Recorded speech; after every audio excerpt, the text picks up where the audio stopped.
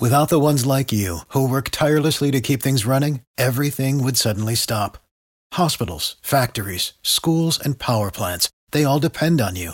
No matter the weather, emergency, or time of day, you're the ones who get it done. At Grainger, we're here for you with professional-grade industrial supplies.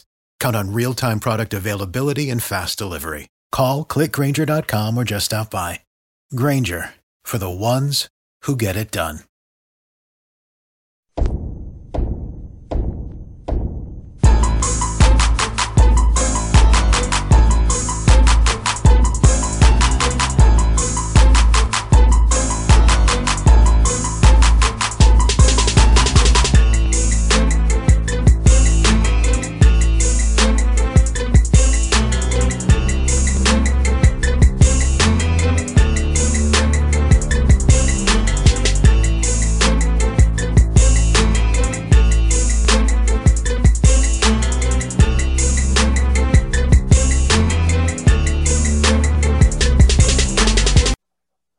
Folks, back on the Boss Man Show, we go to our neighbors down I-85 South there in Montgomery, Bama State, the Hornets. Coach Donald Hill Ely with me. Big game in Southern on Friday. Coach, good to talk to you, man. How are you guys over there in Montgomery?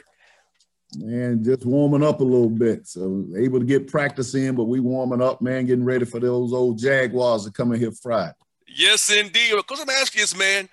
How was it for your team, man? You know, when March, your stuff shut down last March, your guys went home and then come back for a while. So how was trying to manage having all those guys away from you guys and keeping them in shape, academically healthy as well to be eligible this year? How was all that for you and your staff, Coach? It was probably one of the toughest things that I've ever gone through in my career, of being able to lead the young men from a distance through Zoom, and at that time, before Zoom, FaceTime, because still trying to make them accountable. A lot of the young men were back in their homes, and what we had the coaches to do was divide the team down equally and put 2 coaches to each group. We had 7 o'clock wake-up calls every morning to make sure that they was up, getting ready for the day, 11 o'clock check-in calls, to make sure that they was in the house at night. And I know some probably say, why do you have to do that when they're back at home? But when those young men are in a position where they're used to really going from the voice of their coaches and doing things that they need to do on campus, and we're able to get them and put our hands on them, when they get back home, they become grown.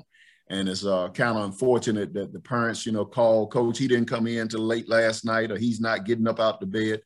So, we still have to give them that leadership from there. And then on the football aspect, there's a lot of trust involved. You can tell them to go run and go lift weights.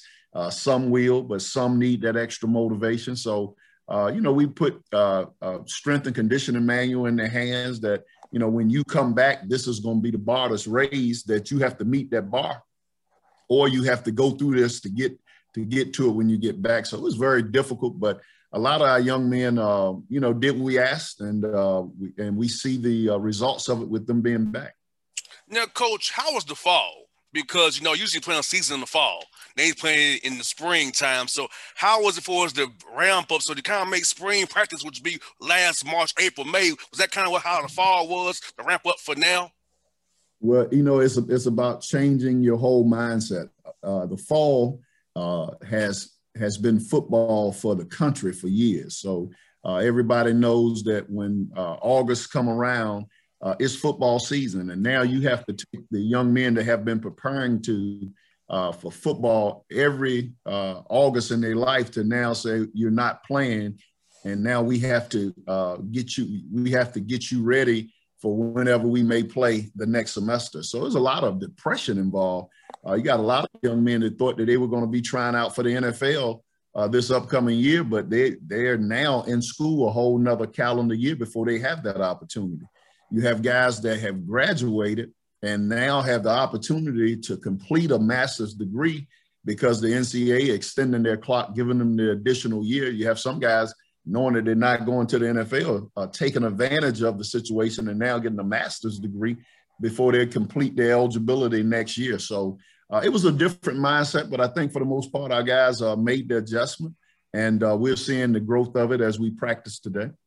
And coach, for you guys, man, this is so much hard for us with racial injustice, with all the killings we had. So, how using those Zoom calls, coach? How did you put your hand of leadership on these young men to help to understand that, hey, this is what you got to deal with as you get older, become an older, younger black male in this country. That we've got to kind of overcome these things and kind of how to carry themselves in Montgomery and beyond, of course. Well, the thing that that we try to do with our young men, and we're majority populated African American, is teaching them that you do have a voice, and it's what you do with it that makes the impact. You know, we have come beyond the point where we can't fight in the legal system of court.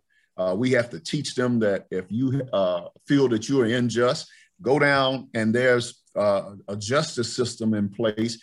And regardless how the justice system has been not blind in all aspects as it comes to black, you still have to go through certain procedures to get justice. And, you know, we're not, you know, and when the young men were at home, it's hard to tell a young man after he has these experiences of watching our black men get killed. It's hard to tell them don't go down and raise hell. And you have to now put them in a situation that, you know, of actions and consequences. Your actions you in control of, but the consequences is somebody else's decision. So to continue to do actions that you have the control over and that the consequences will lead to change. So we constantly preach it every day. So to be able to call them and give them a chance to express themselves. The first thing is you can't tell a person how they feel, especially a young person. Just listen to them. And a lot of times once they make their expression of, Coach, I feel this way because of this, hear them out. And now talk reason. And, you know, because so many times we try to take over and tell them what to do, but what they're going through don't give them a chance to express themselves and they explode. So we tried to listen, and then we, you know, wanted to be the voice of reason so that they could make some good decisions and get back here safe themselves. And coach, for me, coach, with my radio show, it's being a sports show, but I decided to use it for good, coach. Talk about the social injustice, help people get registered to vote, because, coach, I'm 33 years old, coach. I feel like I need to take a stand for myself, using the platform I have as a black male in media with a show in Atlanta, number 9 market in the country for media, right?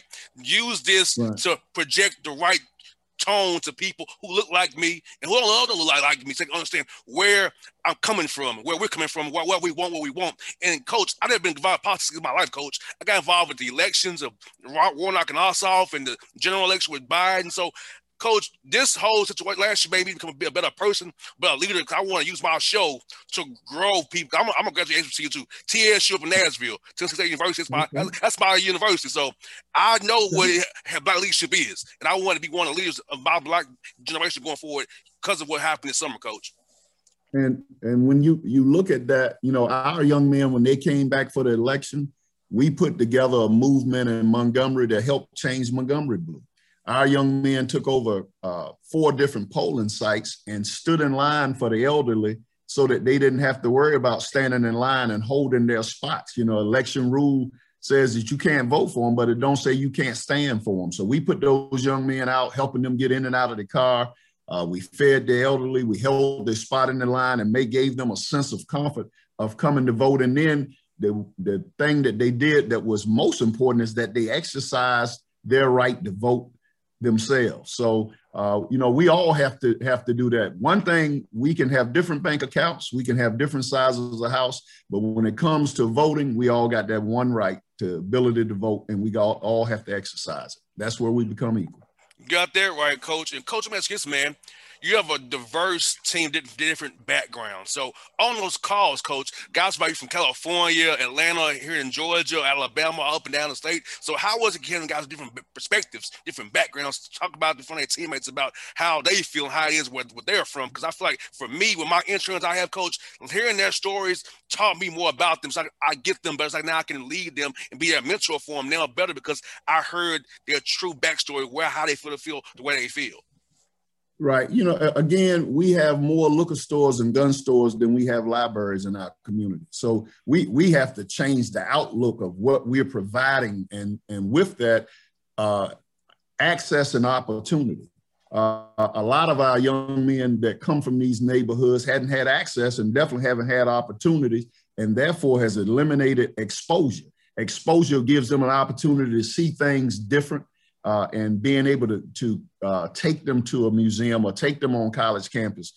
We had a session where we had the guys from different regions to have discussion, but we have a makeup of about 10% of our team that's Caucasian. So we had a forum where we would take 2 Caucasians or a Hispanic and 2 brothers from different regions and let them talk about what they saw. How did that make them feel? You know, from the Trayvon Martin to the Floyd, to give them an opportunity to give their perspective. Because the key is that we can differ in opinion, but we still have to respect each other at some level when it comes to moving us forward. And to be able to see these young men have dialogue and conversation on, when you did this, this made me feel that way. And when that happened, it made me feel that way. So don't say I'm tripping because I'm pissed off and I don't feel like being bothered. Just know that I'm just tired and I'm going through it. So respect my struggle. And we had a chance to really have some good dialogue that I think we became closer as a family and as a team, because you had the opportunity to have a Caucasian to say, I'm sorry for what I saw because I never would have had to have been doing that. But to be honest, that we all get pulled over different. I mean, I'm 50-something years old, and when the lights go on behind me, it's no different than that 17-year-old brother. We all getting treated the same. But my Caucasian players, they get pulled over and, hey, your light is out on the back. Have a good day. Now, not all in every situation, but the anxiety that goes with dealing with law and justice is not the same for us in the country. And when we're honest with that, we can move forward. Yes, indeed, Coach. And Coach, let me ask you this, man. You have a lot of guys on your team from Atlanta and Georgia, period. Tell us about how recruiting up I-85 is good for you guys at Alabama State and the Hornets, because it's a short drive right from home. So we can get back, that's 2 hours, get back to home. So tell us about recruiting here in Georgia, having those Georgia players on your roster, man. Well, you know, the great thing about it, you know, we 2 hours from the A. So we can get players from over there that folks can come over here, tailgate, watch our game, and be back in their bed that night going to church on Sundays. And we found that you can get so many great football players out of that, but more importantly, so many great people. We've been able to educate a lot of those young men from that particular area, putting them back in those communities. That's making a difference. We have about 5 different coaches that's over in that area because we want to be, as Georgia's big, as you know, and we want to be able to get representations from each one of those counties that's over there. And I think we have that. And we just ask, you know, as you deal with your HBCUs, your Morehouse, your Clarks, that you add Alabama State to your list as your Division I Black college team that you support, and come on over here to Alabama and have a good time and get on back to the A. You get out there, right? I love coming down to Montgomery. Coach, I love going over there on Ann Street to the Walmart and the Popeyes. When I stop through when I stop by, I go to the Walmart and the Popeyes up the street there always. Every time I ride through there, man. So I love Montgomery. So you got the Bayou Bengals coming to see you on Friday. Tell us about the matchup. What'll be key for you guys to win that game on Friday? Get that SWAC schedule going real good for you guys. Well, you know what? We hadn't played Southern in a while. Coach Odoms and I go way back, so I know he's going to have those guys ready to go. This is my 3rd year. The majority of the guys on the team have come from my recruiting classes, and in 3 weeks, you know, we feel we're going to rise. I think that we have the guys that's in place now to start pressing for championships year in and year out. The things that I see in practice now is that we're not missing, you know, players in any segment. We have players in every position on that field. And now it's about the team that gel the fastest will be the team to have the success on Friday. You know, we can't turn the football over. We have to play very salty defense, and we have to be very good in our kicking game. Well, Coach, thank you for your time today. You're my first interview of the year of the SWAC, so I'm glad to talk to you first, Coach. So I'll be cheering for you. Nobody else come on the show this week. You did. So guess what? I'm cheering for you. That's what I'm talking about, boss, man. That's what I'm talking about. Yeah, it's the Hornets, baby. I'm all Hornets all the time, baby. The black and gold. You see? You can't see. Hey, that's what it is.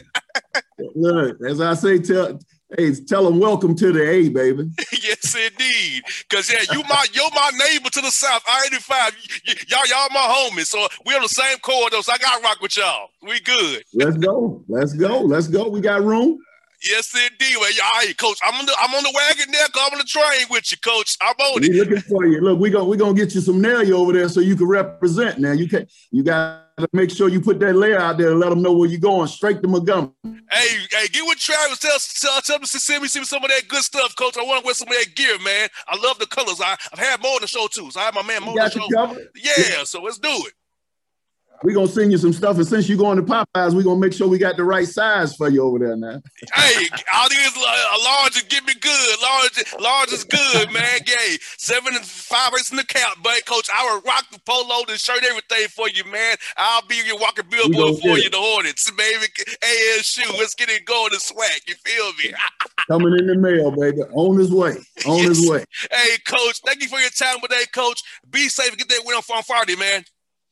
No doubt. Appreciate you, brother. Anytime, Coach. Be good, man. All right. Peace out. All right, now.